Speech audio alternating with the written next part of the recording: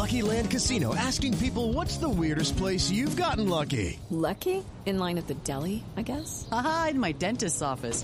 More than once, actually. Do I have to say? Yes, you do. In the car before my kids' PTA meeting. Really? Yes. Excuse me, what's the weirdest place you've gotten lucky? I never win and tell. Well, there you have it. You can get lucky anywhere, playing at LuckyLandSlots.com. Play for free right now. Are you feeling lucky? No purchase necessary. Void where prohibited by law. 18 plus. Terms and conditions apply. See website for details.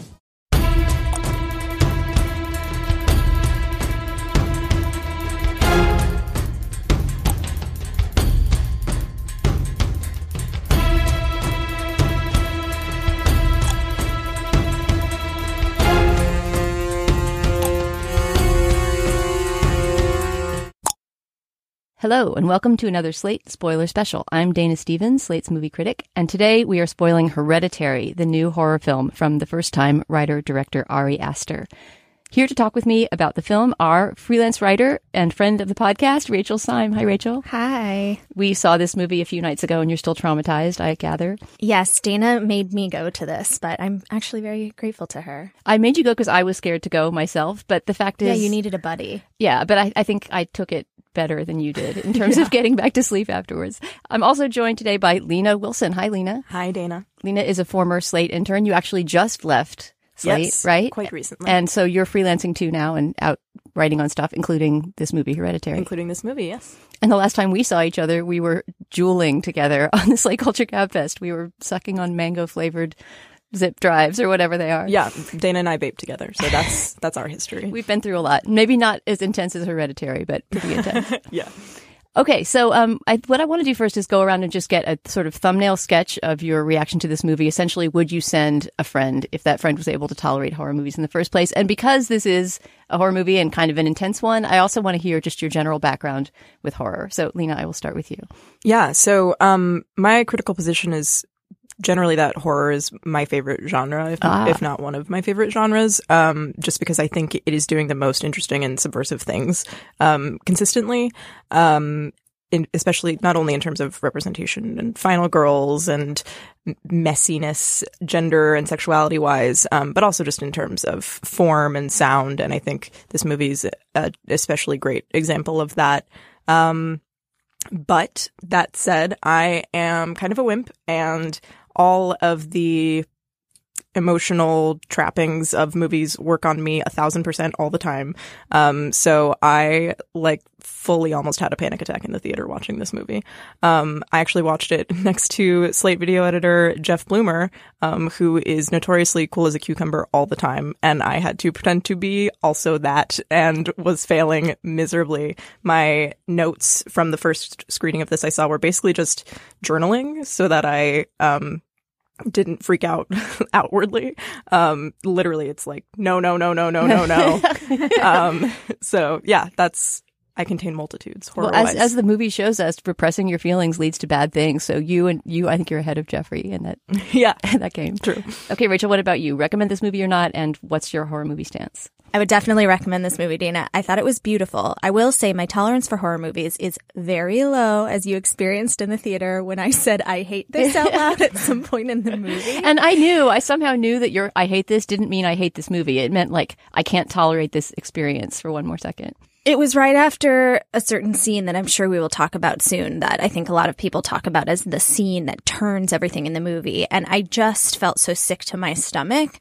And again, it's not in that horror way where you're seeing so much gore and violence, like Saw or something where you feel like you're being actively tortured. It was much more subtle, psychological depths of grief. I remember somebody said to me about this movie, it's not necessarily scary, but it will make it so that you're not happy for about 3 or 4 days after you've seen it. Like the soul will just have been sucked out of your body. And that's kind of how I felt. I mean, my background with horror is that I've only very recently been able to watch it. When I was a little kid, I was really anxious. I was an anxious child. And so when I would see horror movies, I would stay up not just for a night, but for days at a time. So then by the time the week was over, I was like a child in a horror movie. I had these sunken eyes. I would just wander into my parents' bedroom at 4 a.m. and just say, just so you know, there's a demon in my room. I just think you should know. I was really calm about it. I'm sure I was acting like the Omen. You have to sing reedy little nursery rhymes to make it complete. Right. I would sleep on suddenly my you're parents' British or something. bedroom floor for weeks. I mean, it was terrible. So I really couldn't watch horror until very recently. And my boyfriend has been trying to get me more into the genre. He's made me see sort of the old Giallo films, the kind of like almost camp horror that, and then we've been seeing a lot of stylish horror films like It Follows. And, you know, I've been getting more into it. But still in the theater, my initial reaction is total panic. Right. Yeah. I mean, I think if you really are someone who just cool as a cucumber, consumes anything without blinking an eye, I don't know that to me that seems like taking the most pleasure out of horror. Like, shouldn't part of it be that feeling of I hate this and I have to turn away? I mean, my own feeling about it, I think, is something like, yeah, maybe a little bit more like, not my favorite genre, like Lena, but somewhere balanced in between. Like, I understand the cathartic impulse. I understand why horror is necessary, why it does something that no other film genre really does. Stephanie Zahark, in her review of this movie, Hereditary, had some really beautiful things to say about that, where she was essentially trying to bring people into the fold. And she mentions Dario Argento saying, you know, that this is a style, it's a language. And, you know, if you really sort of want to have a comprehensive, if you love film and you want to have this, you know, full experience of what film can bring you, like, give horror a chance. And I think this is one of those movies that makes that argument in a way.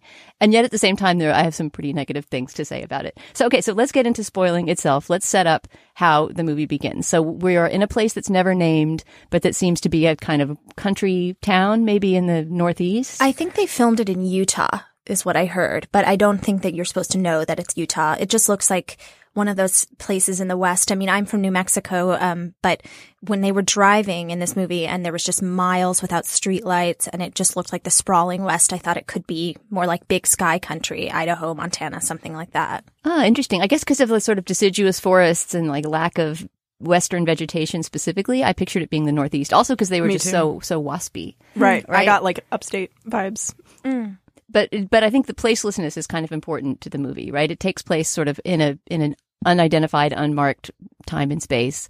And we have this family living in this somewhat remote house in the woods. And actually, the very first shot you see in the movie is of a dollhouse, right? Because this important theme is that the main character, Annie, who's played by Toni Collette, the mother, is an artist. And the kind of art she does is miniatures, making little miniatures that essentially enact, even before the traumas of this movie start happening, they enact her past traumas. And she seems to be a successful artist. She's getting calls from this gallerist who's pushing her to finish this new exhibit. And we see her building this house. But the fact that the very first image you see is a room with a boy sleeping in it that then, you know, does this almost Disney-like thing, the way that cartoon images would turn into real images, right? Or vice versa.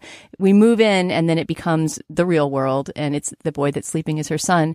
So, I mean, in a way, there's an argument to be made that this whole movie takes place in someone's imagination or in a dollhouse or in, you know, in a place that's less than the real world. Right. So then the setup becomes Toni Collette is the mother, Gabriel Byrne is her husband. They have two kids, a teenage boy named Peter, who's played by Alex Wolff. He's probably supposed to be 16, something like that. And a daughter who's 13, played by Millie Shapiro.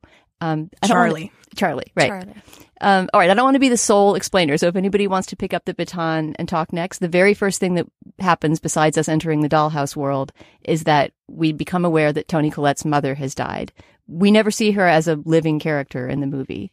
Yes, you learn that her mother, Ellen, had been living with them in their house for the past few years and had just passed away. But that before Ellen came to live with Annie, they had been somewhat estranged years before. And, you know, that she has a completely complex relationship with her mother, who seemed to be a very secretive and sort of domineering person at the same time. Yeah, she gives a eulogy to her mother very early on. We see the funeral, and she says something like, "My mother had a lot of secrets," right? Or my mother had a lot of private rituals. Friends. Yeah. There's like some implied like emotional abuse that has happened between them, I would say. She definitely is she's definitely learned to repress basically her entire childhood. You can sort of tell. I would credit that mostly to Toni Collette's like jaw-dropping performance in this film. Yeah. Because, yeah, throughout, she's just sort of vibrating with emotion throughout the entire movie until she bursts. But in the funeral scene in particular, she's implying, I don't know. She's sort of like, it feels wrong to even be speaking about my mother's life. She was so private. She specifically says she had private rituals, private friends, private anxieties. But then she also says that like she could be like very warm. So it is sort of this balance between like polite funeral talk and having grown up with this woman who sort of seems monstrous to a certain extent, and not just because she later embodies supernatural monstrosity. But actually the first shot in the film is her obituary, which... Oh, you're right. Before you see the dollhouse, you see a kind of printed legend that explains her... Well, it's literally her obituary. Oh, is it supposed to be taken from the newspaper? It is. It's just a newspaper obituary. Yeah, it's like survived by, et cetera. And then you get more information very quickly in the film when Toni Collette decides to go to a grief group therapy session. And lies to her husband about it. Yeah, she says she's going to the movies, which I think is very interesting in the context of a movie. And pretty on the nose script-wise. And then she lived in our house at the end before hospice. We weren't even talking before that. I mean, we were, and then we weren't. And then we were. She's completely manipulative until my husband finally enforced a no-contact rule, which lasted until I got pregnant with my daughter. I didn't let her anywhere near me when I had my son, which is why I gave her my daughter, who she immediately stabbed her hooks into. And I felt guilty again. When she got sick, not that she was really even my mom at the end, and not that she would ever feel guilty about anything.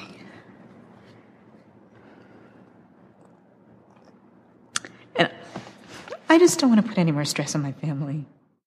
Charlie was the kid that her mother got her hooks into, right, and sort of raised herself, which is quickly cut into another dollhouse miniature scene where you see that possibly her own mother breastfed her baby. Right. There seems to be, the way the figures are set up, I kept thinking of that image too. The way that image is set up seems to imply that, yeah, at least her mother tried to kind of take her baby away and breastfeed it. And then it is implied that whether that happened or not, that the grandmother and Charlie were quite close, right? Because also early in the movie, you see that Charlie seems to be the most affected by the grandmother being gone. Toni Collette's character and her son both talk about not feeling grief and feeling guilt about not feeling grief, right? Gabriel Byrne, we never really know what he's feeling, right? He's the most even-keeled of the family, and you don't really get a glimpse into his interiority.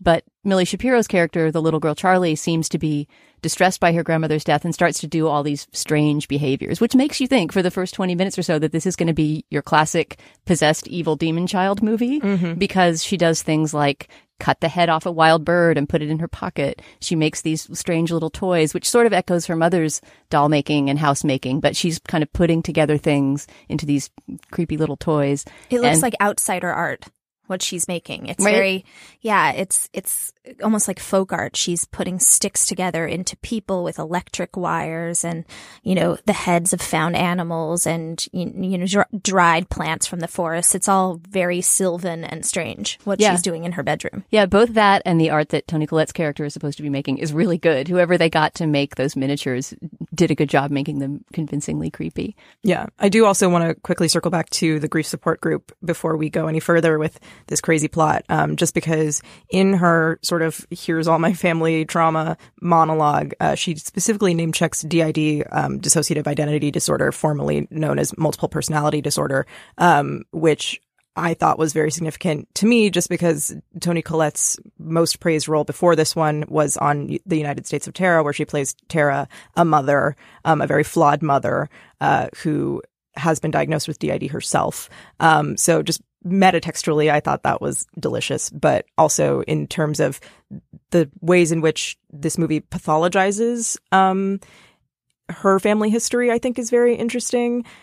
We later learn that it may or may not matter in the world of the movie, but yeah, I like the way that seed was sown. Yeah, well, I mean, the whole complex of mental illnesses that bears on this family is so overdetermined. There's not really any way.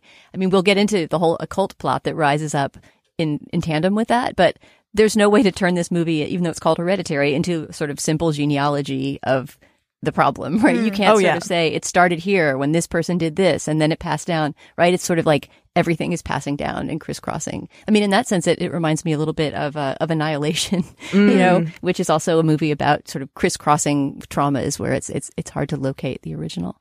Okay, so let's get into the horrible fate of Charlie. Yes. This is one of those moments where a movie takes a completely unexpected early plot twist, which I really respect. It's sort of like Janet Leigh's character dying in Psycho. I mean, it's still rare for that to happen in movies. With the Lucky Land Slots, you can get lucky just about anywhere. This is your captain speaking. We've got clear runway and the weather's fine, but we're just going to circle up here a while and get lucky. No, nothing like that. It's just these cash prizes add up quick. So I suggest you sit back, keep your tray table upright, and start getting lucky. Play for free at LuckyLandSlots.com. Are you feeling lucky? No purchase necessary. Void where prohibited by law. 18+ terms and conditions apply. See website for details. Let's talk about what happens to Charlie. Anybody want to take this one? I'll go for it because it so completely shocked me.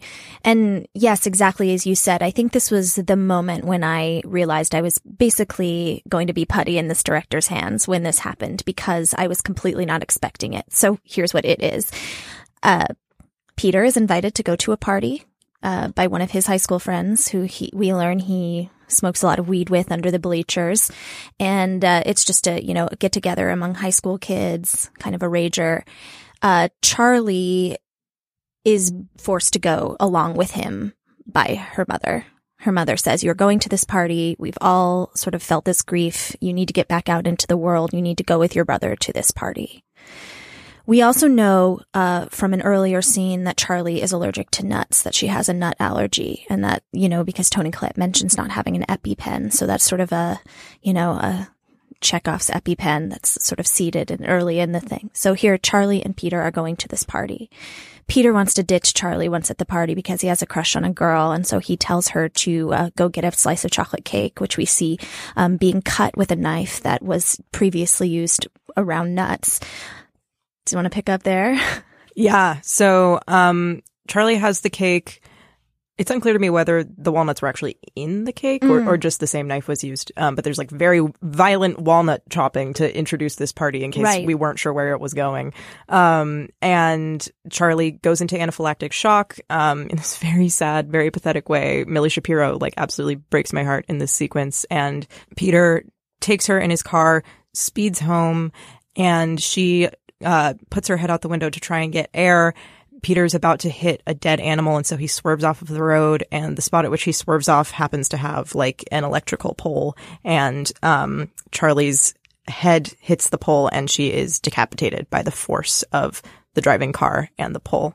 You don't learn that is exactly what has happened until the next day. You just know that she has died because Alex Wolff, again, gives such a insanely visceral performance as a kid who has just caused the death of his sister unwittingly and has to swallow that and then go home to his parents. Yeah, the way he plays it and the way I guess the director blocks it is really incredible because he never turns around, right? Yeah. He looks in the rearview mirror very briefly. It's like a flick of the eye. And later there's a flashback where you see the rearview mirror for a second. And I mean, what we learn later, very quickly, when Toni Collette is explaining what she saw the next morning when she goes out to the car, which, to be honest, for me is the most haunting scene of the movie still. Absolutely. Basically, the way you learn about Charlie's death is that Peter comes home, slumps into the house and goes right to bed, says nothing. And the next morning you hear off camera or off screen, Toni Collette saying, "I'm going to go to the store." She goes out to the car and you just hear the most blood curdling scream for what she's discovered, which we found out later is a headless body of her daughter in the back seat. We find that out because there is a grisly prosthetic decapitated child head that comes up on screen. But not right then, right? I mean, I think Rachel's right that you see it right then. When you hear her scream, it cuts to her head. And it's not like, when I first saw the movie, I've seen it twice. When I first saw it, I thought that the head was in their driveway, but it's actually on the side of the road and you see cars coming by. It's a flash to what's been left behind. Exactly. Out there.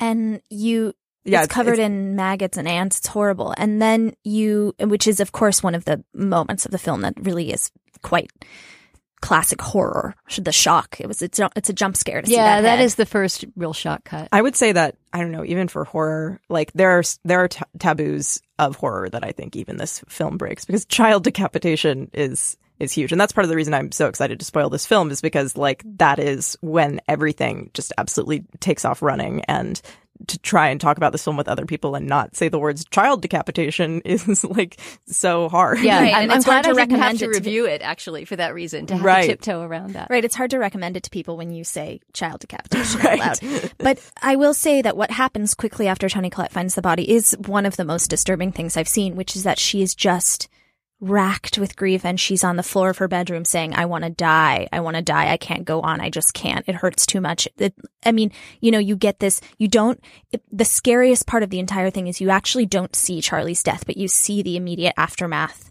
on the mother, and it is so heartbreaking. I mean, I was like crying and shaking when that was happening. It's and what's horrifying for the viewer also is you realize this isn't the climax of the movie. This is about 20 minutes in. The exposition.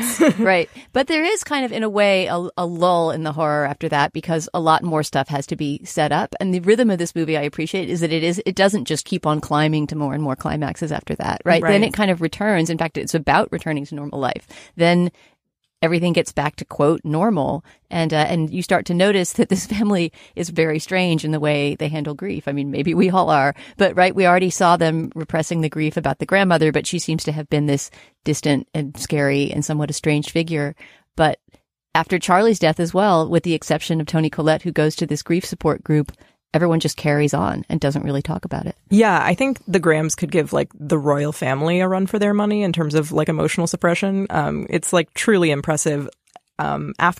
Before Charlie ever even dies, there are seeds sown for this. I think it's very interesting. The film sort of divides the family into gender for like, how are your emotions doing today, kids, in the exposition, where Annie talks to Charlie and Steve, her husband, talks to Peter, and they're like, how did you feel about the funeral? And both of the kids are just kind of like they don't want to talk about it. And you very quickly learn where they got that from, especially when Steve, Gabriel Byrne's character, gets a phone call from the plot that is housing Annie's mother's body. And the phone call is basically like, desecration, what does that mean? It's only been a week. And then he like hangs up and lies immediately to Annie about that call. And I'm like, you're not even talking to your wife about the grave desecration of her mother. Like, I understand like pacing for grief and everything, but that to me was like an immediate, like an earmark. Was that after Charlie died or before Charlie died? before. It was before, yeah. And you know what you expect to get right after Charlie dies, and you see Toni Collette, Annie's pain, is the next kind of working out of the grief among the family members. What happens to Peter after he inadvertently causes his sister's death? How is he coping with it? How is the dad coping with it? And you don't get any of that. It's so shocking. It just sort of moves on to a few weeks ahead, and everyone is suppressed what's happened, and Peter is still coming home. He's biking. He's not driving a car. And they're having dinner together as a family, and you feel like, you know, you're robbed of those conversations that probably happened around, you know, the details of the accident. Well, I would disagree. I would say what's most interesting about that sequence is, or about the entire family dynamic following Charlie's death, is what is not said. And I think that the film is very explicitly not producing those conversations because, frankly, the family isn't even having them. Well, that's what I figured out. Later I realized, they probably didn't even have those conversations. You learn the details of the accident through Annie talking to a new friend that she makes. Right, we should probably bring her in. The actress Ann Dowd shows up, and I always like to say when Ann Dowd shows up, you know that it's not going to be good. You know, she shows up in The Leftovers and Handmaid's Tale, and stuff goes down when Ann Dowd walks on screen. So the minute she knocks on Annie's car, so that Annie drives up to the support group again after Charlie's death, and is hesitating to go in, doesn't really think she can face it this time. And she gets a knock on her car window, and it's this woman, played by Ann Dowd, who introduces herself as Joan, and tells Annie that her own son and grandson had recently drowned, and that she is coping with grief, and that everybody needs a friend in times like this, and gives Annie her number. Right. And it seems at first like a very comforting and warm interaction. Right. You think that maybe she's going to be the person who pulls her out, but no. No. Well, so she invites her over the first time and she sees this suspicious doormat that her mother may or may not have embroidered for her. But she's like, oh, my mother makes things like that. And Ann Dowd is very coyly like, oh, how interesting. And that's like a fairly innocuous meeting. But then she's buying art supplies later and Ann Dowd sees her in the parking lot and she is like manic, like so thrilled to see her because she has gone to this seance. You see a flyer for this seance actually put through the Graham's mail slot at one point, or a mail slot at one point. So it's sort of it's sort of like those things you see in the subway that are like, call me for psychic help. Right. You get the idea that a sort of a medium has come to town. Exactly. And Ann Dowd's character, Joni, is like, I did this and it worked. I promise. Like, I was skeptical. I was sitting next to a neurologist the whole time, which I'm so skeptical that I was immediately like, actor. The neurologist was an actor. Like, come on, Ann Dowd. And debunking the seance that was not even in the movie. Yeah, literally. She is like, come home with me. I'll show you like right now. And Annie is kind of like so bewildered that she's like, okay, sure. But, everything that Joni has said does prove to be true because she summons the spirit of her 7-year-old deceased grandson. And he like moves a glass that they are holding and like starts writing on a chalkboard. And Annie absolutely loses her mind. I mean, so do the viewers, I think. I mean, to me, that was an incredible moment because it's really the first time that something supernatural has happened in the movie. I mean, we're in a world where supernatural things seem like they might happen, but also like there's mental illness being signposted everywhere. And everything that's happened so far has been, a realist event that could happen in the world. There are a few specters. Like very early in the movie, Annie sees like a shadowy figure of her mother in the corner of her workshop and like turns off the lights and turns them back on. And but completely readable as cinematic grammar for a ghost. Agreed. Right. Yeah. And before we get into the seance, because one seance leads into another, I think we need to just briefly circle back and just talk about a couple things that are going on with the family in the interim, which is how they're each processing their grief. And it's all very interesting. We find out that Annie has decided that she's going to make a miniature of the actual accident, which her daughter is killed, which is a very strange impulse, but she does it. And she's making a very violent depiction of the scene. Peter is crying at school. He's smoking pot with his friends under the bleachers and has a panic attack, more or less. Well, it's implied that he maybe even goes into anaphylactic shock, or thinks he is, at least. Yeah, he's having sympathetic something. Yeah, can I just say that one of the scariest images for me, because this is always something that freaks me out in horror movies, anything that has to do with the language of mirrors being messed up, the moment that he sees a reflective surface in his classroom and the reflection in it is smiling evilly at him. That's later, but that's when shit like really goes down. That's way later, yeah. but totally terrifying. And a couple other things are going on. Peter sees an apparition of his sister appear in his bedroom. That's before even the seance happens. I think that might even be just he thinks he does. Yeah, he thinks he does. And everybody's sort of seeing apparitions. Also, at the same time, Annie has gone through her mother's things that were kept in boxes and has found a couple interesting books. And those come into play a lot later, but she does find a note from her mother pretty early on that says, dear Annie, we've all experienced so much loss, but in the end, the gains will have all been worth it, or something like that. A very strange cryptic note left behind by her mother. Yeah, something like our sacrifices will pale in comparison with what we gain. Right, Love right. Mommy. What a very strange note. And then right before the seance, and then I'll finish and you guys can go into the big denouement, is a family fight that happens over dinner, where basically everything comes to a head that has been suppressed, where they're having dinner and Peter asks his mom what's wrong because she's kind of pushing her food around, and Annie explodes at her son. Yeah. I mean, before that, even the tension in the family has been built because Steve walks in on Annie creating the crash scene, and he says, like, Jesus, like, do you want him to see that? And she's like, who? And he's like, Peter. And she's like, it's not about him. It's an objective observation of the accident, or something along those lines. So it's like the level of emotional disconnect between Annie and Peter at this point is insane. And actually, during her first meeting with Ann Dowd's character, Joni, you learn why that is because Annie used to sleepwalk. And at one point, she was sleepwalking, and she woke up to find that she had covered herself and both her children in paint thinner and was about to immolate all of them, set them all on fire. She awoke by striking the match. So she was very close to suiciding all of them. And Peter, she says, like, never forgave her for that. It's been a tension in their relationship all along.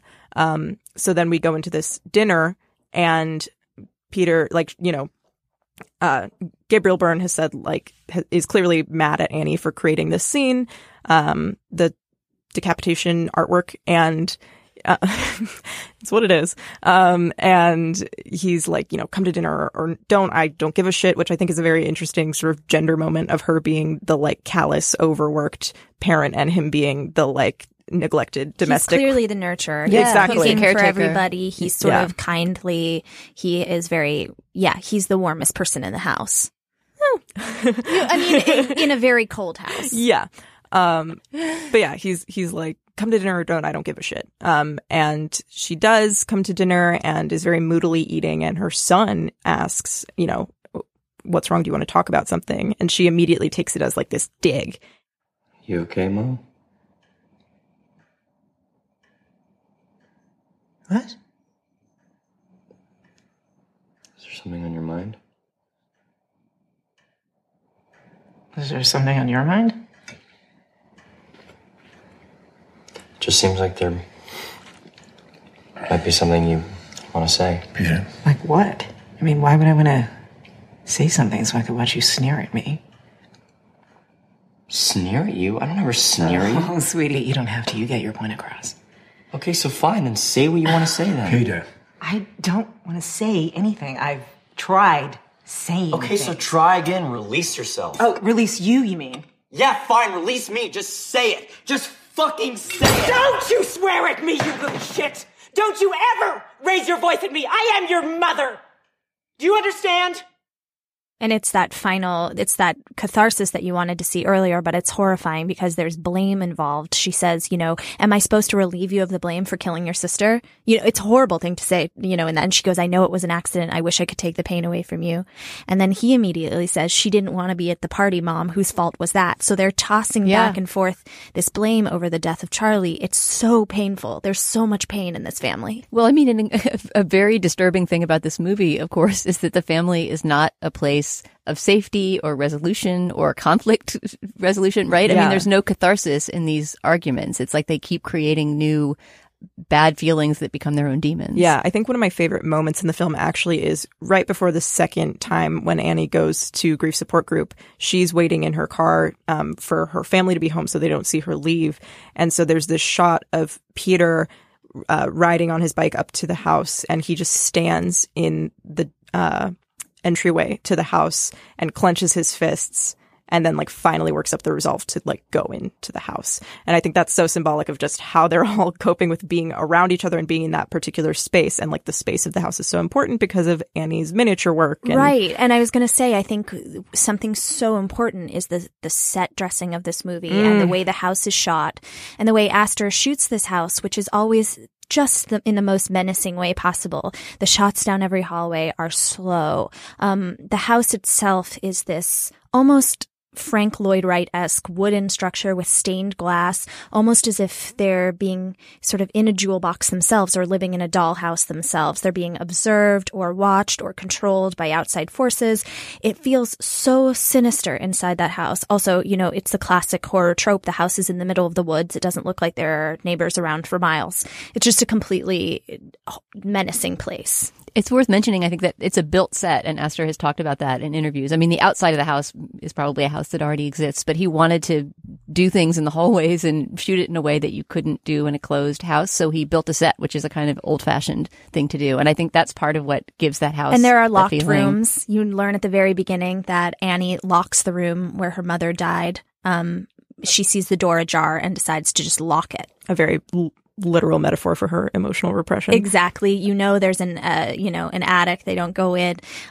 There's her workshop is pretty creepy too. It's just full of all these debris, miniatures, sort of paint and everywhere. It's all everything seems like secretive little furtive corners in this house. Yeah. My other favorite thing about the house decor is that 2 of Annie's sculptures are in sort of the foyer. And one of them is like a pretty traditional looking house, but it always eerily has like lights on inside. And I couldn't tell whether the lights in the house came on towards the end when everything gets especially dark and creepy, or if I just noticed it more in those moments. But I really appreciated that. And then there's another house sculpture that doesn't get as much attention from the camera, but which is my favorite one, which is a house that's sort of suspended on these like layers of like green. And then there's another like house layer below it and another one below it. And that's sort of in the corner next to their stairwell. Mm-hmm. But when the entire family goes downstairs for their own seance, which I assume is the plot point we'll get to next,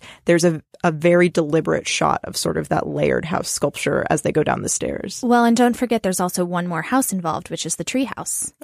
Yes. Which is that, Charlie's favorite place in the whole estate was the treehouse outside, which is a beautiful sort of birch treehouse that can be seen outside the window of Peter's room. And Charlie would sleep up there, we learn often. And then after her death, Annie starts to sleep up there with a heating lamp, which sort of makes the entire treehouse glow red outside Peter's window as well, sort of summoning her daughter in that way. She's sort of communing with her in the treehouse. The treehouse feels like a place that is very much Charlie's spirit. Right, and things converge on the treehouse later on in a freaky way. But so let's get to the Graham family seance. After Annie learns how to summon the dead from Ann Dowd, right? She goes back home. As we all do. Right, as one does. Who doesn't? And she has these words, right? There's actual kind of gibberish. Latin incantation. Yeah. One of the moments where the movie loses me is that like 3 different people are like, what language is that even in? Like, we get it. It's satanic. Yeah, it's definitely just like an incantation meant to raise the devil. Seriously, like, have you not seen a Sam Raimi movie? That's what language is in. So Annie gets her skeptical husband and son to come down and say the incantation and try to move a glass. And what happens? It's very next? The Craft. They're all to touch hands. Mm-hmm. Right. And she has to have an item of Charlie's that is the link between the spirit world and this world. So she brings Charlie's notebook. Oh, we learn Charlie makes these incredibly creepy sort of line drawings, sketches that are sort of very childlike and creepy. Which she can also do from beyond the grave, right? Yeah. We see her filling in her little notebook with drawings. So they do this seance and,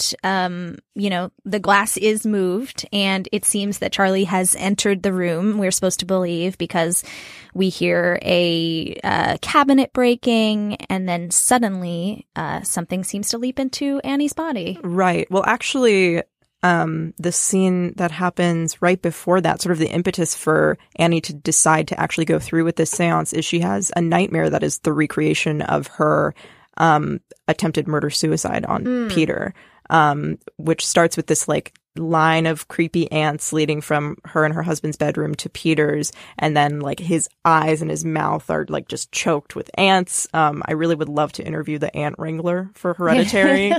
Call me if you're interested. God, so many ants. And then it cuts to like them talking, and he asks, "Why are you so afraid of me?" And she says, like, "I never wanted to have you," and like claps a hand over her mouth. Like she didn't want to say it, but she couldn't stop herself. And they have this very frank conversation about how her mother had actually pressured her to have this child, even though she tried to have a miscarriage by any means possible. Right. Which, you assume is why the no contact order between the husband and the mother-in-law eventually happened. And she wasn't involved in the son's upbringing at all. But then it's like suddenly they're both just sort of like screaming and crying, and then they're both wet, and you're like, why are they wet? And then they're covered in paint thinner, and then they're both on fire, and then Annie wakes up and it's seance time. Right. It was such a relief that was a dream, right? Didn't you feel, I felt the relief that you yourself feel in life when you wake up from a nightmare and you can say, oh, it didn't happen. But then the reality became so much more terrifying. You're right. Right. It's So not a comforting place to land. Gosh, so much is going on in this movie. I forgot how much happened. So they're sitting there, they're doing the seance. Charlie's spirit enters the room and then enters Annie's body. And suddenly, one of the creepiest things is that she suddenly says, "Mom?" in Charlie's voice. Mm-hmm. And suddenly Annie is Charlie. And it is completely terrifying to Peter and angering to her husband. because, you know, this is something he doesn't want his son exposed to. It feels like she's had in his mind, in Gabriel Byrne's mind, this is Annie having a total mental break and exposing her son to it. Which seems completely plausible to the audience as well. I mean, we're seeing all these supernatural things happen, but we're also being told this is a family full of madness. So I think you're supposed to be epistemologically afloat at this point in the movie, as far as whether the supernatural stuff is real or not. Right. And Annie does like very manically wake up her son at 2 a.m. to be like, let's perform a seance and conjure your dead sister's spirit. So like, you know, not the best parenting moment for her, perhaps. Hey, it's not setting him on fire. And you see Peter completely flip out in the middle of this seance. I mean, don't forget, he's still 16 or 17. He's a really young person and totally not equipped to deal with something like this. And he starts yelling, he doesn't like this. He doesn't want it to go on. Please stop, Mom. But she's so busy being consumed by this spirit of Charlie. She's saying, you know, what's happening, Mom? Where am I? You know, and it's this, and suddenly, how does it end? I mean, how does Charlie leave her body? Yeah, well, so it is like the screaming match that they have of just like messy emotion of Annie being confused, Charlie, what's going on? What's going on? And Peter just screaming like, stop, Mom, stop, is actually directly in parallel to the dream sequence from which she just woke up, in which they're sort of screaming their messy emotions at one another. So it's interesting to see how that plays out in this supernatural context. Because I think ultimately this movie is about the inescapable reality of enacting trauma onto one another, and especially the anxiety that comes with being a parent and not wanting to enact your own traumas onto your children. But Charlie's spirit leaves Annie's body because Steve, her husband, throws a glass of water on her and kind of snaps her out of it, which is it's sort of unclear how that would make a spirit leave her body, especially because the spirits in the movie thus far have been these sort of like dancing light figures that occupy the frame from time to time. And I think one enters Annie that way in this scene, and you don't see it leave. So interesting. But yeah, so then Steve is even more angry with Annie, and Peter's even more afraid of Annie, and Annie's even more unhinged, and they continue on, and Peter goes to school, which I think, Dana, generates one of your least favorite moments in the film. Do you want to talk about the sound in this movie? Because we were talking about it before this. Yeah. The telltale heart of this film is Charlie has this tick, this habit of going. She does it in the back seat of car. She does it at the funeral. She sort of does it in moments of her own anxiety. She makes this noise, and that noise starts to appear to Peter, especially regularly after Charlie's death, and more after the seance. Yeah. Any podcast listeners who have seen the film absolutely hate that you just did that into the mic, I'm sure. Oh my gosh. Well, right after we saw it, I thought I had heard it that night, and I said to my boyfriend, did you just do... did you do that? And he was like, I think that was just the air conditioner, turning itself off. You should break up with him if he actually did that the night you saw Hereditary. He was like, I would never do that to you. That would be crazy. And I'm like, yeah, no, please don't. So now I'm very afraid of that noise. Yeah, because I mean, much like that is symbolic of Charlie's spirit, the circumstances of her death haunting Peter, that noise haunts the audience as sort of a marker of something scary is coming. I think it's just an example of how genius the sound mixing is in this movie, and a big endorsement for seeing it in the theater for that very reason, because especially the tongue clicking, but also there are these sort of insect sounds that recall Exorcist level primal fear inducing sound mixing. Yeah, those things just sort of come from seemingly different areas of the theater while you're sitting there. When Peter hears them, it's you can sort of hear them next to your left ear as he hears them next to his left ear. It's very immersive and visceral in terms of the audio. Yeah, and it's and never in a kind of blanket of sound way, right? It's more like you say, small sounds being placed at the corner of your hearing, as opposed to being overwhelmed.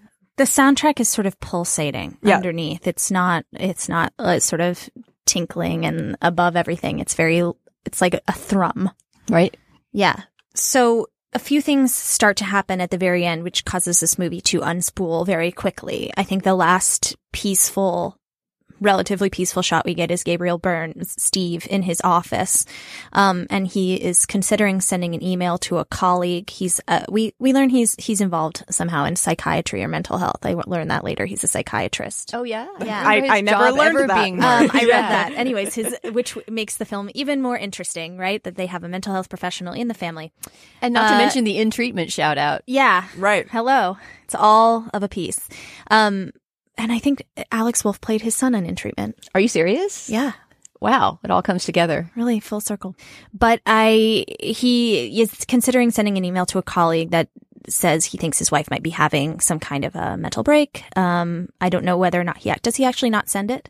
No, it's like half typed, and then he gets the call from Peter's right, school. Because something has happened to Peter at school. Dana's least favorite scene. Let's go into it. Well, so actually there's two moments, because the first is he sees the reflection and he just kind of freaks out, like goes to the bathroom and calls home and is like, I need to go home. And that's more tension between Steve and Annie, because it's like, why does he think spirits are chasing him? Annie, is it because of the seance you made us all do at 2 in the morning? Right. But then Peter goes back to school, and in the same class, I think, because he only goes to one class through the whole movie, he has a possession moment that is altogether freakier. Yeah, what exactly does happen? He goes kind of rigid. Yeah, he almost seems like he's having an epileptic fit or something like that. And his face is frozen in this horrible position. And then this is something that's really, really scary to me too, is sort of like compulsive self-destruction in movies. And so he starts smashing his face against the desk really hard. He breaks his own nose. Right. Yeah. And finally gets to go home from school, poor kid. I mean, trauma to the head is the running theme throughout this movie. I mean, decapitation, sort of trying to take off your own head with a desk. I mean, it's all happening around the neck and the head area. Yeah. And so there's really a sense, I think, that it's expiation for Charlie at that moment, right? Like he's trying to do something to himself analogous to what happened to her. Yeah. He even has a nightmare at one point that his mother's trying to pull his head off. Right. So and he sees Charlie come and her head falls off and becomes a beach ball. There's several moments where it's all head. I mean, again, if this movie is a very long allegory for what it's like to deal with the long tail of trauma from mental illness, I think the focus on the head makes a lot of sense, right? It's a movie about the brain and what goes on losing your inside mind, it. right? Yeah, literally losing your mind, right? So Peter has this horrible experience where he breaks his own nose at school. Steve runs to get him because Annie is unavailable. She's working on her miniatures, but she's also So I think at that point she's destroyed her miniatures, and the reason she's unavailable is because she's making the attic discovery when he has to go get Alex. Because this is where stuff is happening at the same time. I think you're right. It's two parallel horrifying things. Peter breaks his own nose at school. His dad goes to get him. And in the meantime, Annie destroys her entire studio, trashes all her art. What is the book? So in her mother's things, where she had found that note from earlier, she also finds a book about spiritualism. Yeah, with the same symbol of a necklace. Three ladies symbol. Yeah, it's a symbol from a necklace that she was wearing, that Annie was wearing at the funeral, that we learn later she had gotten from her mother. It was her mother's jewelry. The same symbol is in this book and on a book. And suddenly you learn, and also a photo album. And she goes through both of those, and you put together pretty quickly the pieces that her mother was a Satan worshiper. Yeah, it's basically the All of Them Witches moment from Rosemary's Baby, It's a very Rosemary's Baby moment. So Rosemary's Baby. You find out that her mother was in a sort of Satan-raising club, and through the photo album, the twist happens, which is where you learn that Ann Dowd's character, Joni, happened to be in this Satanist club with her mother and was very close to her mother. In fact, there are several pictures of her mother and Joan together hugging as part of this Satanist club. Yeah, and I think actually that sort of convenient photo album finding where she's collected all her like best Satanist memories. The box should say like occult manual. Yeah, right. There are even pictures of her. I assume that the ritual is sort of her becoming a bride to this like demon king that they worship, but she's like in a wedding dress and they're like throwing gold coins on her, and she and it's part of she sees an illustration in the spiritualism or in the Satanism book that says spoils to the conjurer, and the same kind of gold coins are raining down, and then she sees a picture of her mother. So we have a feeling, we don't know what's going on, but we have a feeling that her mother feels that she was a conjurer of Satan in some way, or that she provided a conduit for Satan to return to Earth. We don't know how that's all going to connect, but her mother was very connected to this conjuring ritual. Right, but I think the actual sequence is she finds her mother's black, bloated, headless body in the attic. Why does she go in the attic? Of the house. She sees like a few flies from around there and she's like, oh, like, what's that about? And I think given the circumstances of my life right now, it would be an excellent idea to investigate that. Right. Yeah. And so she like opens the attic door and of course like a whole swarm of flies comes out. And so I think that actually precedes the finding of the very convenient like expositional texts. And there's little cues that there's a dead body in the house placed throughout the movie because at one point Steve asks about the smell in the house. Do you remember? Yeah. Then, she keeps having dreams about insects. So when the flies come, it's like, oh, maybe it's all coming together. So she goes up to the attic, which is one of these classic horror movie attics where you have to pull it down. That it comes out of the ceiling. You have to pull the ladder down with a little handle. And when she goes up, she sees a bloated, distended, blackened body in a nightgown. Decapitated, who we assume to be her mother. And on the wall where her mother is, above where her mother is lying, is the same symbol from the Satanist book and the necklace. So it's all starting to come together. Except not, because I don't know if I understand anything that happens for the rest of the movie. So this is the part, I think, to me, the weakest part of the movie in a way, in that this movie has set up so many rich themes and conflicts and potential twists and ways for it to come together. And I'm not sure that the last 10 minutes of it quite live up to, I feel like I'd be walking out of this saying, like, this is one of the great horror movies of the decade and everybody must see it if it weren't for the very ending. Do either of you feel that way as well? I am so easily sold on style. And I think that the last 10 or 15 minutes of the film deliver some of the like most eye-popping horror shots I've ever seen that I can't possibly. It's true. I think I'm sort of in agreement with both of you. I think from a plot level, it's sort of goes into the ridiculous, which I kind of familiar, which I a little bit appreciated because I was scared out of my wits through the whole movie. And when it became sort of a more Rosemary's Baby typical situation where I was like, oh, it's about demons. Suddenly I was like able to be like, cool. So it's not just about like family pain and the decapitation of a very young girl. Like this was all fated from the beginning. I mean, we hear about fate throughout the movie, right? I think this is an important thing. First of all, the dollhouse metaphor or the miniatures metaphor, which is some sort of like hand of fate manipulating all these little pieces. When Peter's in class, they're discussing Greek tragedy and, they have this discussion in class where Peter is taking part about whether or not this character, they're reading Greek drama, it's more sad that his tragedy was fated or if he was master of his own will. So we have all this sort of digressions throughout the movie about fate and whether or not you can control your will. So when I learned in a way that there was like a demon hand guiding all this, I felt a little bit of relief. Yeah, but I guess to me the relief equals the disappointment. It's that classic thing in a monster movie where the scariest part is when an actual scaly monster that's a guy in a puppet suit or a CGI creature comes and starts chasing the protagonist around, right? I mean, it's really hard for a horror movie to deliver on its promises in that way. And I'm not sure this movie totally does, but I understand the relief. Yeah, I mean, I do think that Aster sort of undermines the most interesting part of his work, which is that it is, I would say it's almost just like the most wrenching melodrama you've ever seen. And that's what makes it so horrifying. And then it goes into traditional horror and it's like, okay, I'm literate in like occult scariness and I'm like illiterate in overwhelming family pain. Right. I think my boyfriend walked out and was like, I thought that was going to be like a sad drama. It just turned out to be a really scary screwball comedy, which it's not what it was, but it was just a funny comment because of the very way it ends. I mean, it suddenly starts going very fast and furious at the very end. So we can get through that. So after she finds the body, Steve has gone to pick up Peter because he broke his own nose.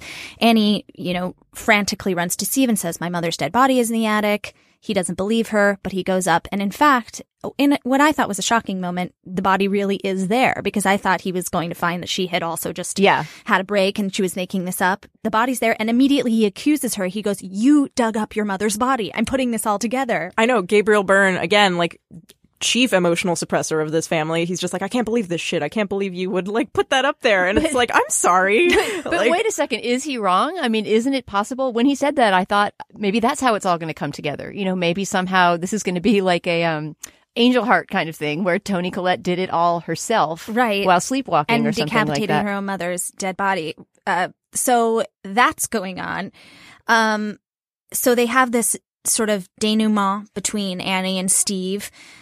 where she says, look, this has all gone too far. I brought Charlie's spirit back. The spirit has become malevolent. We're all doomed in this house. The only way I can kill this spirit is by also killing myself. Because earlier, we missed this, but she had tried to burn Charlie's sketchbook because the sketchbook she saw filling with pages of Peter, drawings of Peter with his eyes crossed out, which seemed to be like she thought the spirit had a malevolent. Again, if it's this, Annie did it all herself. It's a very scary thought to think that she drew entire sketchbook full of pictures of her son with his eyes crossed out, which is totally one possibility that keeps haunting me. But she decides she's going to burn the sketchbook, and when she tries to do it, her own arm catches on fire. So she believes that in order to destroy the spirit, because she was the one who conjured it, she has to destroy herself. So she tells Steve, running downstairs, I'm going to burn this book. And she begs him to burn it for her. She says, and I'm going to immolate when this happens, but that's the only way this can happen. Basically, I'm sacrificing myself to save you two. Yeah, and it's this very effective if Toni Collette does get nominated for the Oscar for this, which so many critics are pulling for, I feel like that this should be the clip where she's begging Steve to burn the book because she's like, please, please, please, baby, like, you're the love of my life. Like, I've never loved anyone more than you and Peter and Charlie. And like, it's just so wrenching and real. And Gabriel Byrne is just sort of, as always, the conduit for Toni Collette's incredible acting. He says he's going to call the police. Yeah, he's like, I'm done with this. I'm going to call the police. But that was a great impression. It's okay. You don't need to say it. I say it. But so through this confrontation, she eventually throws the sketchbook into the fire anyway. And, she's expecting that she'll burst into flame and that'll be the end of it. But actually what happens is he bursts into flame and she's just sort of staring at him in like slack-jawed horror. And then she literally goes slack-jawed and it's implied that the spirit has finally overtaken her. And then the scariest thing, she's screaming in horror, and nothing, by the way, like you said, I think there's a lot of awards buzz for Toni Collette with good reason. Nothing is scarier than seeing Toni Collette be scared. Her mouth is just so elastic and she's able to contort her face into the best shapes.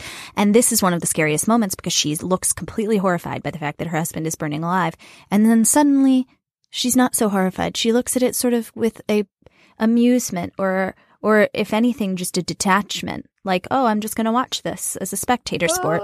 It is so scary. Like the light goes out from behind her eyes. I think there's actually like a snap in the soundtrack. Even. Yeah. And this is where things start to get murky. But wait, can I freeze for just a second on Gabriel Byrne catching fire? So it within great sentence. Sure. So within the logic of the Satanist cult, right? Yeah. If we just look at the part of the story that's like a lady had a Satanist cult and she passed a curse down to her family, why does he catch fire right then? Is it because she threw the book in? Is it because he has lighter fluid on him? It's because I believe he needed to get out of the way for the ritual to be completed. He was this obstacle for this demon to come back into the world.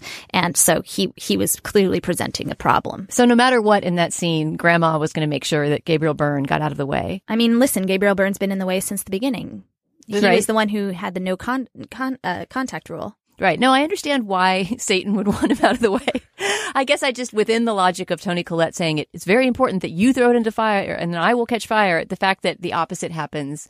Well, I mean, this is all part of, I guess, why the end. This part of me wants both tracks to make sense. I want there to be a satisfying mental illness track, and I want there to be a satisfying, like, objective Satan exists track. And the Gabriel Byrne catching fire is one moment where you're like, how would she have done it if it was just her having a break, right? But part of me also believes that there were a few signs that you could interpret it that way, because you see that she has a bottle of lighter fluid with her when she's carrying the notebook downstairs, and we don't know what she did to the floor beforehand or how she may have, prepared for this situation. And we also know from her own admission that Toni Collette's character Annie has tried to light people on fire in the past. It was one thing she did when she was sleepwalking and thought about killing people that way. Yeah, I will say that I'm like so not here for a reading of this movie in which Toni Collette is the engineer of all the bad things in her family. Mm-hmm. And I really appreciate that the film did not push that. Yeah. That it's all, up to interpretation in that way, because that's such a tired horror movie trope, is basically just that bad moms. Oh yeah. And that would undermine literally the entire, everything that's great about the first hour of the movie, right? Which is the fact that there's this diffuse blame floating and all this guilt and shame. And I believe in that moment where Steve catches fire, actually, that's Aster telling us that that's that the reading about her being the architect is not what's going on. Right. There's really no way for her to have architected that. That's completely, she's standing 10 feet away from him. That's like a supernatural thing that happens. And the minute that her face goes slack, that's when we're supposed to realize that whatever demon has been unleashed here. Paimon. Hail Paimon. No! No, I did it. Has been totally, in her body now. So things start to get extremely real. And this is where the shot comes in that I think you were mentioning when you said it's one of your favorite horror movie shots of all time, the bedroom scene. Right. This is also where I think Alex Wolff's Oscar nomination should be on the table because he just goes balls to the wall with his performance, like in the last 10 minutes. Because basically, Peter wakes up from a Vicodin haze. Yeah, from the nose-breaking addled unconsciousness. And, something's off in the house, in the creepy recesses of this dark house. And he's looking around, and suddenly Toni Collette is spider-straddled against the corner of his ceiling. And again, there's no like sudden string cue in the music to alert us to that. Like, we just know. It's almost like a Where's Waldo. Like, you couldn't really see her. Yeah. She's sort of in shadow. She's in this white night pajamas, Eileen Fisher type set, and she's for the end of the movie, she sort of goes. It's very dignified, nutty in linen, but she is up there in this sort of, like you said, spider hanging on the wall above his bed. And the best part when we saw it in the theater, because Astor holds that scene for like a good minute, were people seeing her. Yeah. I heard people, it was like, oh my God. People started screaming. When you realize and people and didn't it was know staggered. what each other Yeah. was screaming about because you couldn't. So then everyone starts furtively looking around, and they spot her. And then the shrieks were amazing. Yeah, you're right. The staggered shrieking was really a good part of the ending. And then Peter sort of turns and Toni And Collette, laughing. I'm sorry to interrupt, but people were laughing at their own The nervous fear. laughter. Yeah. I'm sorry. Go ahead, Lena. No, yeah. I mean, that's another reason why it's so great to see in the theater is just because so many of the beats are highlighted by audience reaction. Yeah. But so then one of my favorite like cinematic moments in the film is when Peter sort of turns and then Toni Collette's like possessed animalistic form like wall runs out of his room. It's super insect-like. Yeah. So, it's creature. She's become a creature for sure. Yeah. And then he runs downstairs to try to get out of the house. And again, she is above him. Well, so he discovers his father's corpse first, and he's like, okay, something is really wrong. He starts going into this sort of like teenage panic mode that he has been vacillating wildly between just like stoicism and that throughout the entire film.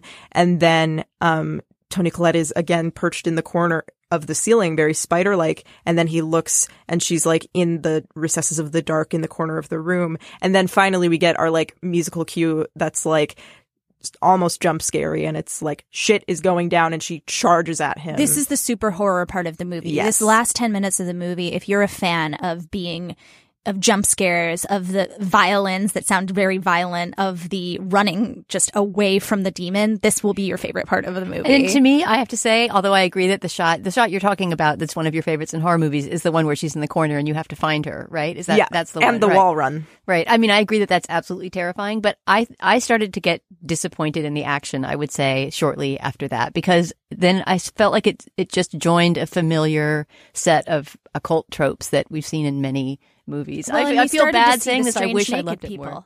Oh, Well, yeah. right. And I'm totally disappointed. Okay, let's talk about the naked people. So he runs up to the attic to try to get away from his mother, who's now chasing him through the house, which again, I found very scary, but a little bit ridiculous. So I felt both fear and relief at the same time because it was the catharsis. It's like finally happening, right? The denouement is here. Like, this is the end. He runs up to the attic. He locks himself in there. Toni Collette is banging her head on the attic door. She's clutching the ceiling, Yeah. again, very supernatural and animalistic, banging her head on the door. But in the doorway of sort of the living room kitchen area before they run upstairs is this tall, like very Aryan man who's just full frontal nudity, naked, just smiling creepily. Yeah, and when he gets Peter. up to the attic, he sees more naked old people. Yeah. Which again is very reminiscent of Rosemary's Baby, Right. the scene in which they conjure Satan. Right. You know, when Mia Farrow is being impregnated with the Satan's child, you see all, naked Ruth Gordon Right. There's chanting. there's a very clear Rosemary's Baby reference there. And I couldn't help but think of Get Out as well. You know, I mean, just when there's sort of the revelation of this cult of old people who need a young person for their ritual. Exactly. So he's up in the attic and sees the spot where his, the flies are there. The grandmother's body is no longer there, though. Mysteriously, it has disappeared. And he hears this very wet, sort of like almost crunching sound. And the audience hears that too, sort of in the air above us. And he looks up, and Toni Collette is just sort of levitating in air, having her like Winona Ryder in Black Swan moment, where she's just like rhythmically stabbing herself in the neck. Or isn't she like, this is so horrible to break down the weapons, but isn't she sawing at her neck with a piano wire? I couldn't quite tell if she was sawing her own head off or just had two stabbing little knives. herself. Yeah, it was hard to tell, but she was trying to self-decapitate is what was going on. Unquestionably self-decapitating is decapitation, as we've said before, is the theme of this movie, and she did not disappoint at the end. And she succeeds, right? Then well, we don't know until the very end because he runs out the window out of fear. Right. Yeah. So he's sort of entranced by just the utter horror that is seeing his mother do that.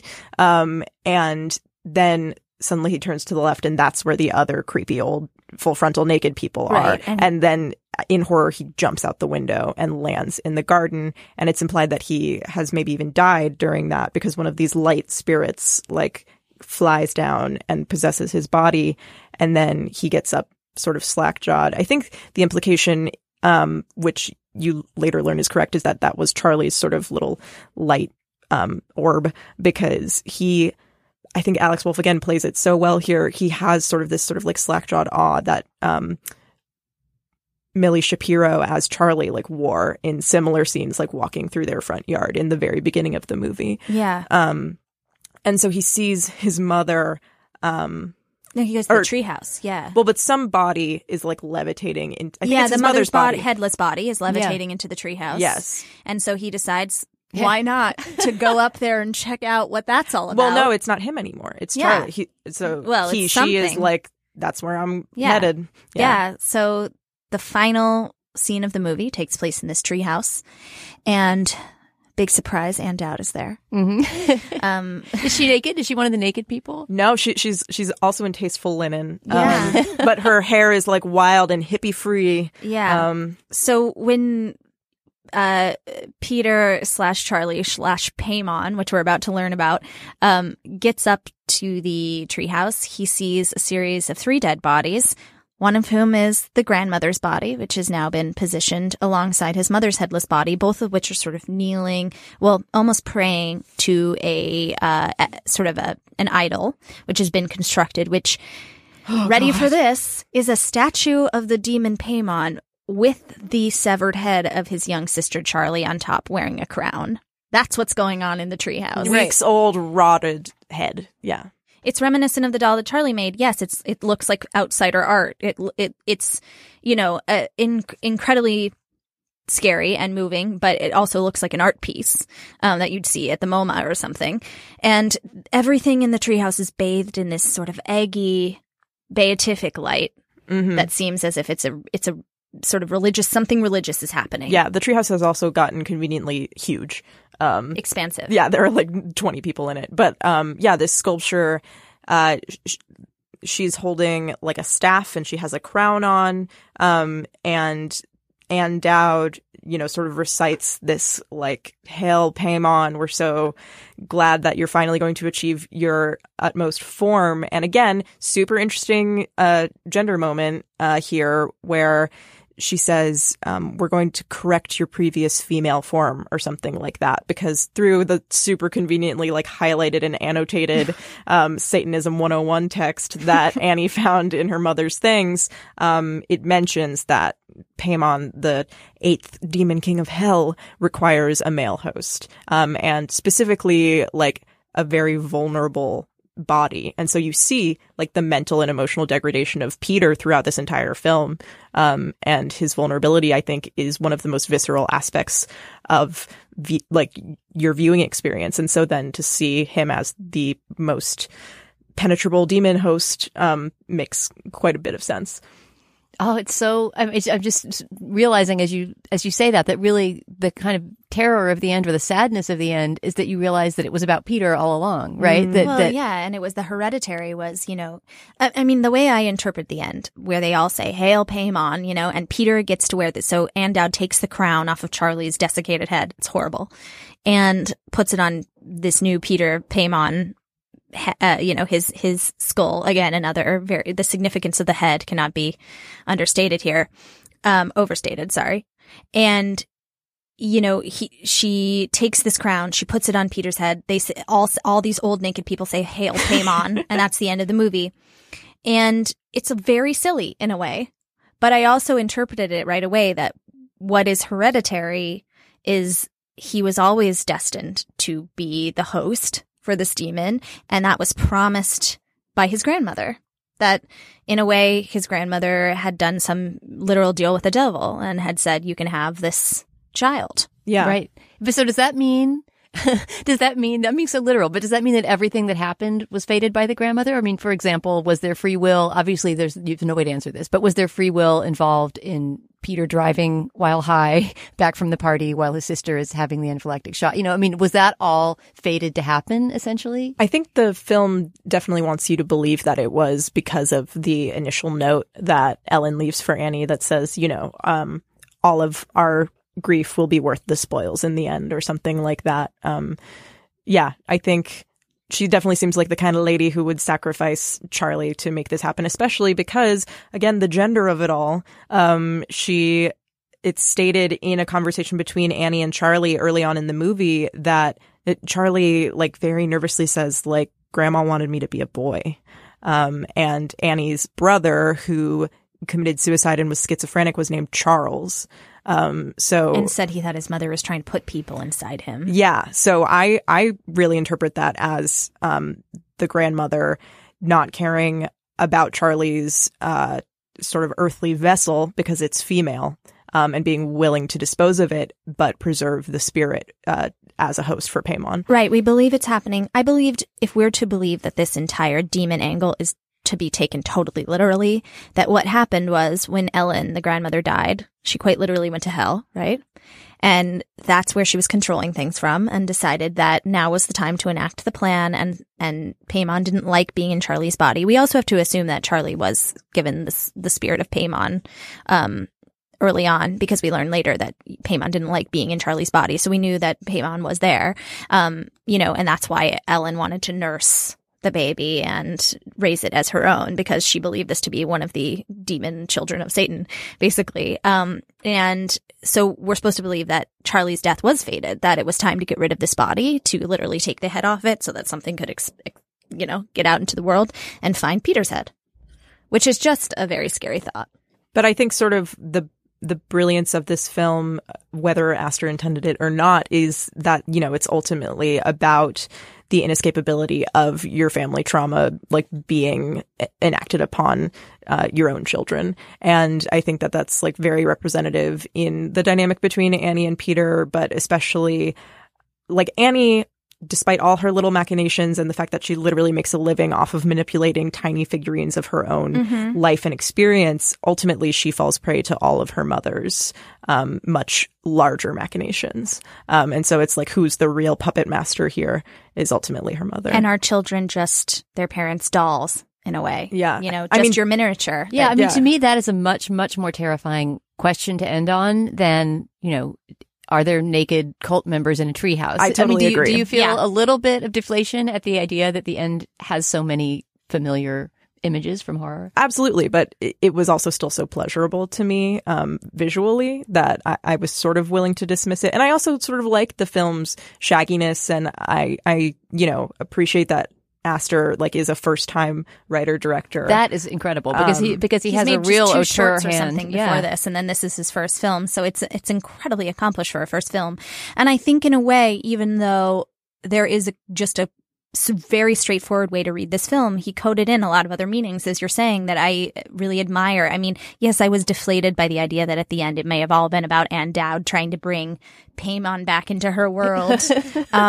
But I also did interpret it as this really elegant allegory about family secrets and the ways that we process them.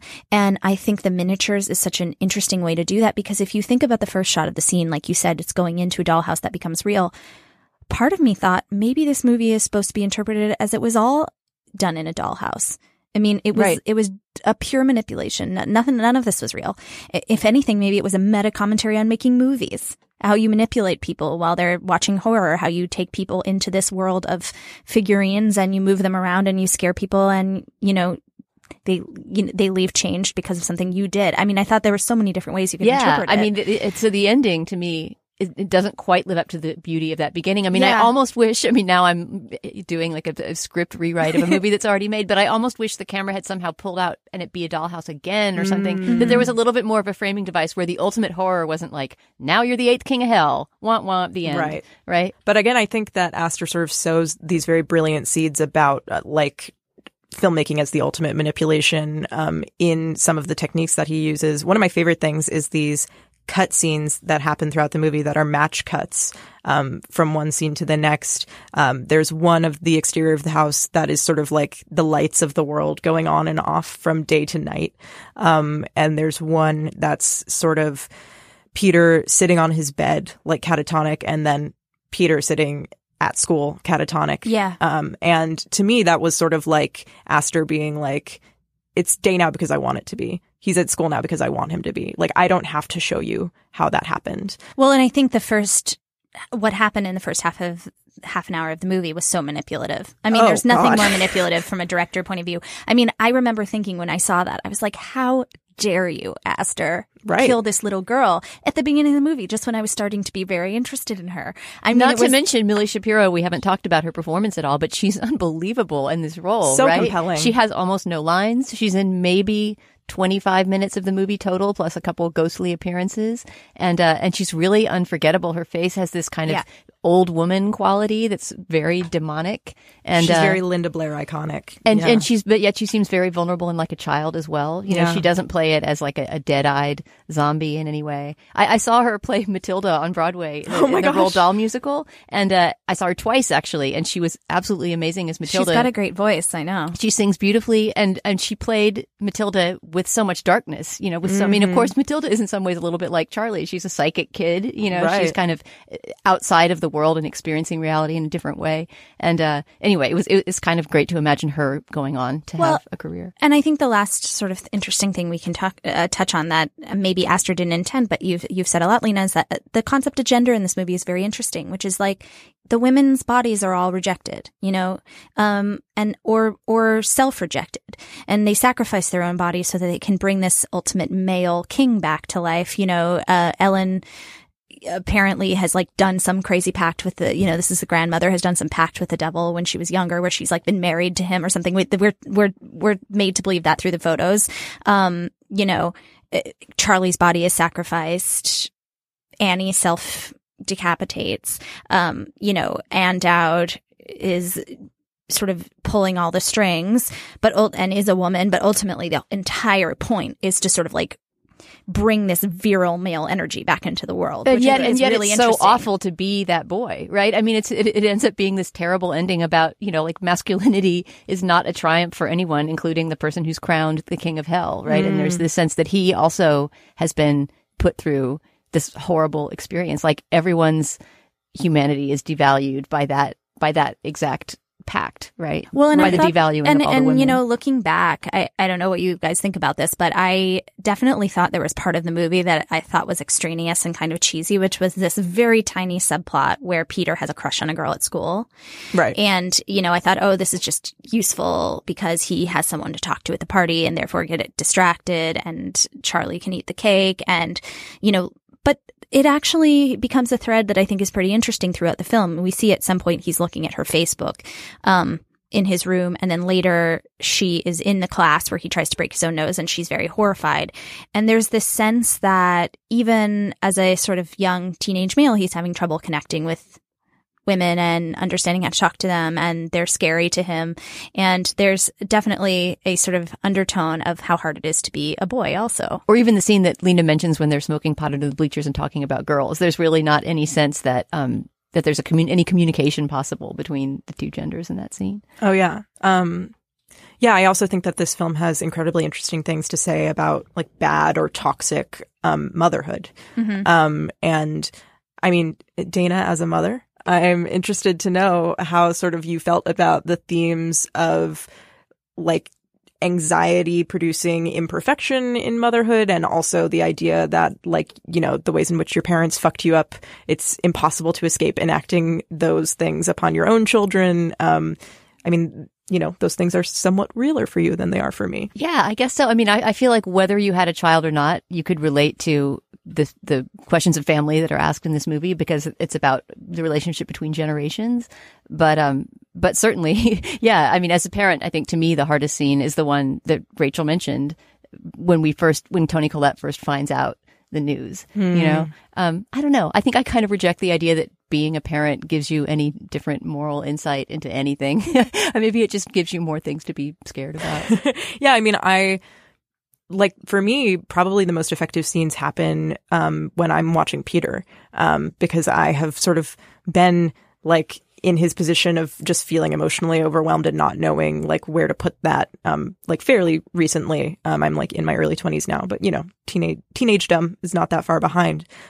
So, you know, he's sort of gasping for breath and, like, mid or on the edge of a panic attack, like, almost at all times. And I just felt that so bodily. And yeah, and doesn't really have parents, I mean, that he can connect with. I mean, even there's this one tiny throwaway line where Steve, you know, they get home from school one day and Steve tells Peter to register for the SAT or something, SAT tutoring.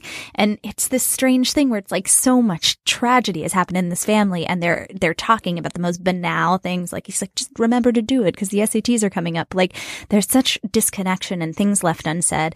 And, you know, we learn that Peter has already had this horrible experience in his youth where his mother literally tried to kill him. Right. And she's apologized for it, of course, and says, I'm a sleepwalker, but, you know, that's terrifying, and you never shake it. And you're like, well, at one point, you know, I was a breath away from being killed by my mother. It's very Freudian. So, yeah, I mean, there's a lot of and it doesn't seem like an accident that Aster brings in the text of Greek drama. Yeah. The Oedipal whole, you know, he brings in that. Iphigenia specifically. Yeah, you know, to this about story. A sacrificed daughter. Exactly. Right. And I think there is a sense where it's very like, yeah, the connection to your parents is unbreakable and hereditary, but also at times, you know, being unparented can be the most frightening thing too. Yeah, you mentioned sacrificed daughters in connection to the Iphigenia myth that's being taught to Peter at school. I think it's interesting, like, is Charlie the true sacrificed daughter, or is Annie? You know?